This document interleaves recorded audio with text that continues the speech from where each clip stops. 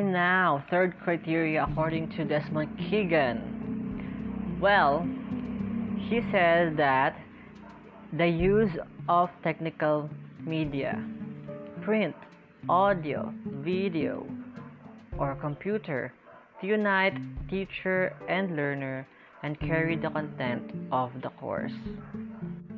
So that's the third criteria, and let's break it down. When you say technical media, such as print, audio, video, or computer, you might think of a technology.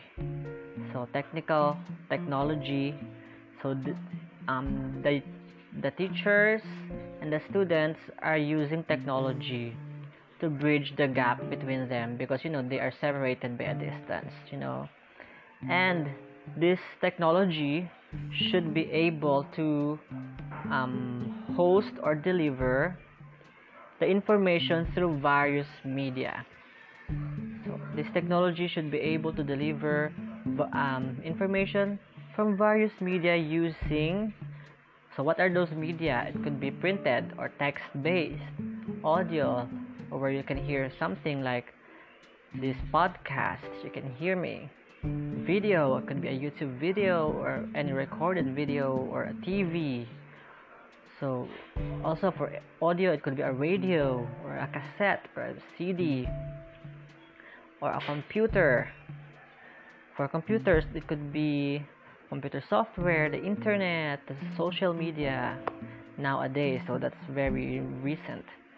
And the purpose of that, again, is to unite the teacher or to bridge the gap, because there is a separation of the teacher and the students. So that all of the main purpose of the use of technical media and this technology and the different medias is so that they can deliver the content or the subject or the topic of the course very well, so that the students will learn. That is the purpose. So this is the criteria that you must check. The third criteria that you must check for you to consider something is distance education.